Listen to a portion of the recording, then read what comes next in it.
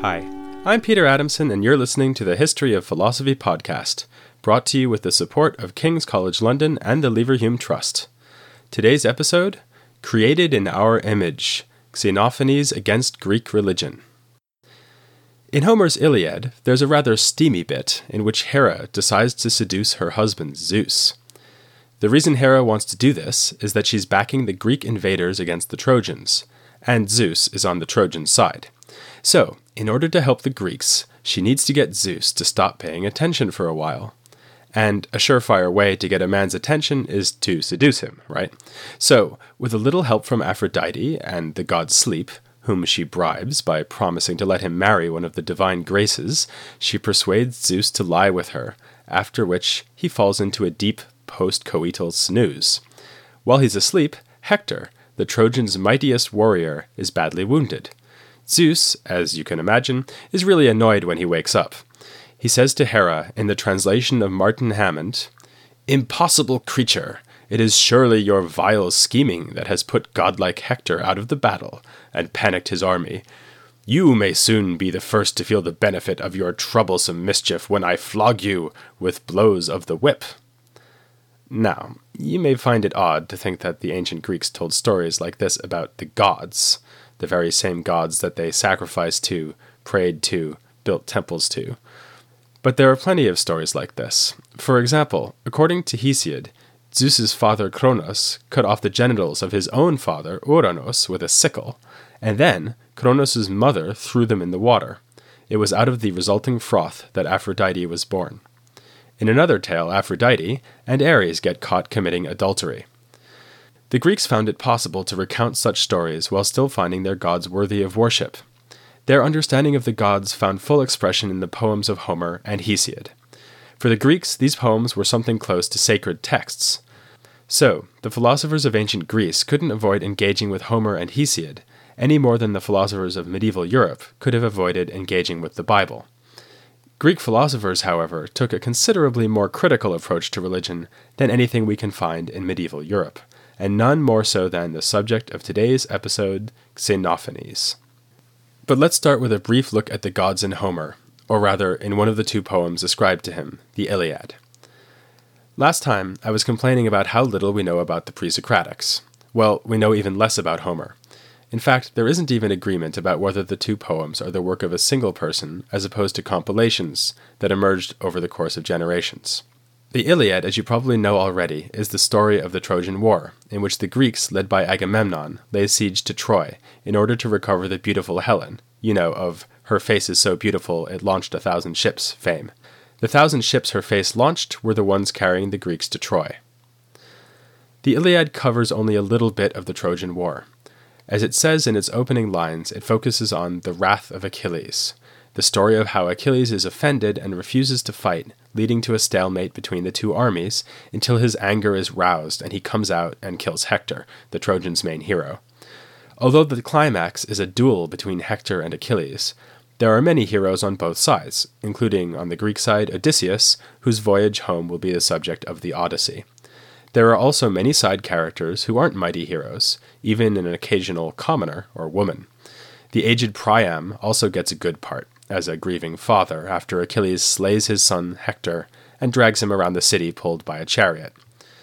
But aside from the heroes, the main characters are the gods. The gods are involved whenever anything significant happens to the human characters. We've already had an example of this. Homer shows us that Hera needs to distract Zeus by getting him to go to sleep so that she can arrange for Hector to be wounded without Zeus's interference. The overall effect of this, from a philosophical point of view, is that Homer's gods are the explanations of last resort, or even of first resort. Nothing can happen without the gods being involved. At the very least, they need to allow humans to act. More often, it seems like human agency is just an extension of divine agency. When the warriors are brave, it's because the gods have put courage into their hearts. When they retreat, it's the gods who have drained away their willingness to fight. On the one hand, this makes the humans seem like mere playthings of the gods. But on the other hand, the Homeric gods are a lot like humans, and not even particularly well-behaved humans. They get angry, they quarrel, they deceive and seduce one another, so One might look at it from the other point of view and say that the human sphere has been extended to include the ultimate explanatory principles, namely the gods.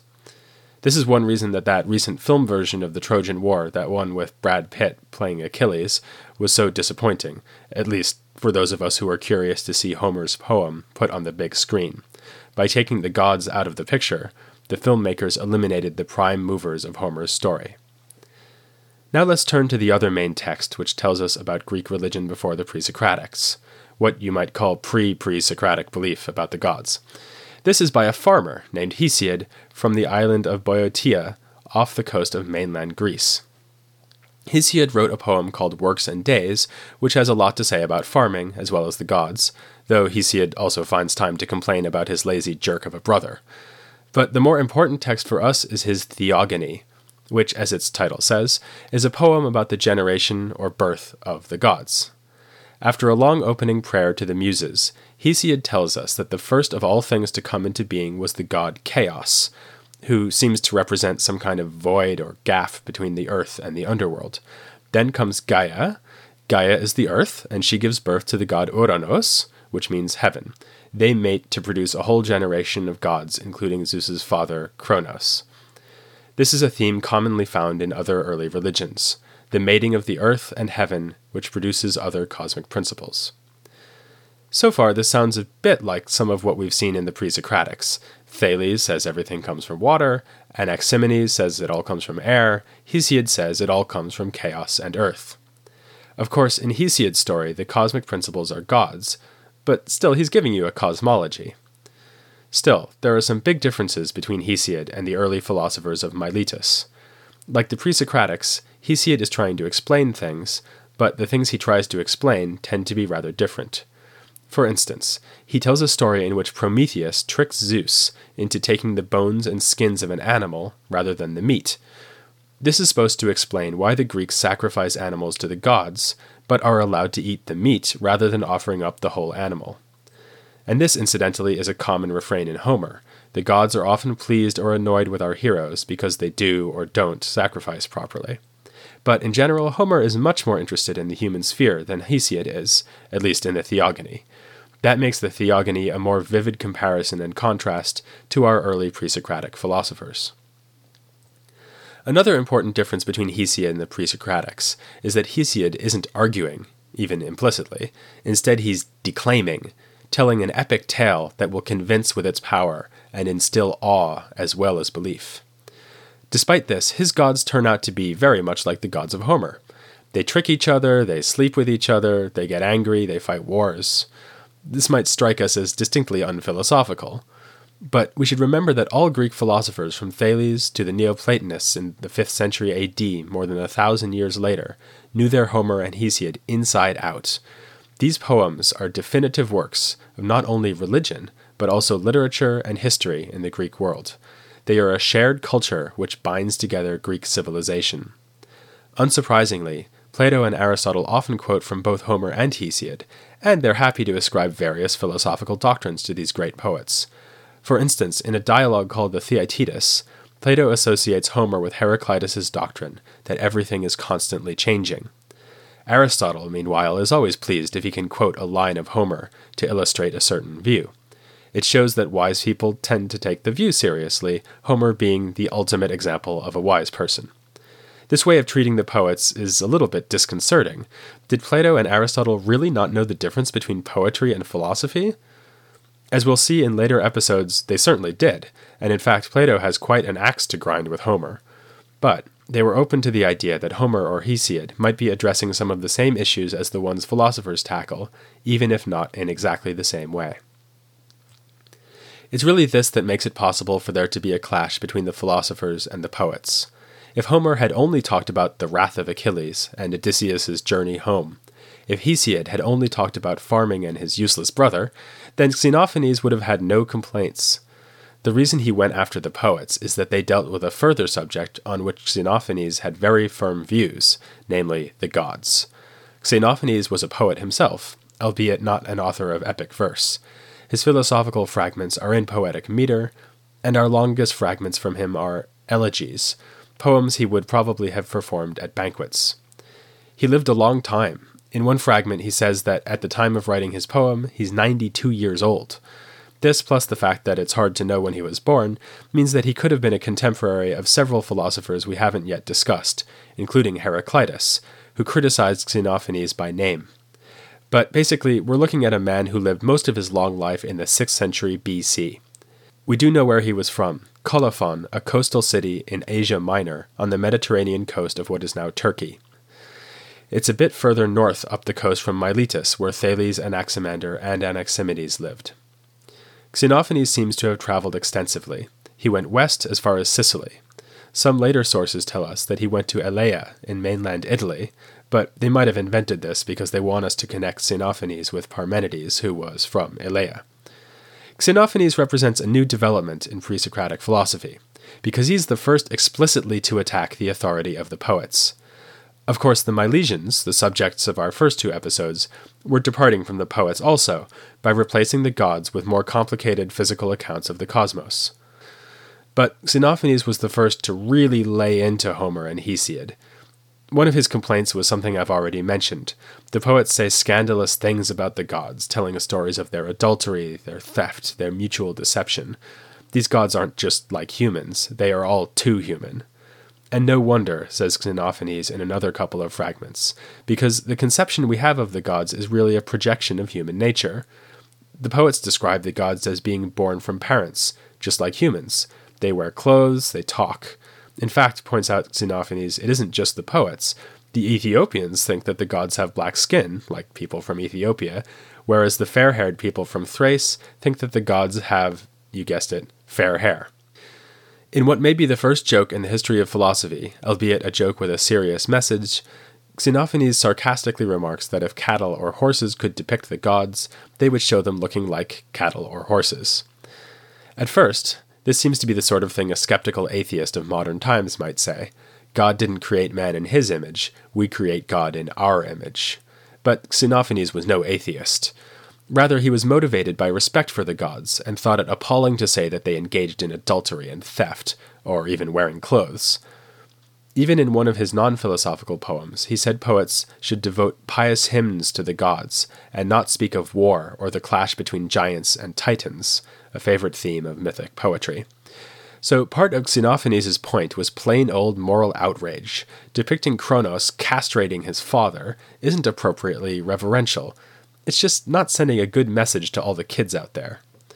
But he also has his own positive conception of God, which he thinks would be consistent with divinity and appropriately reverential. Xenophanes seems to have come up with this conception by reversing the approach of Homer and Hesiod. His God won't be like humans, instead he'll be as much unlike humans as possible and better in every way. Unlike us, God needs nothing, despite what the poets would have you believe. So you can stop sacrificing those animals, he doesn't need them.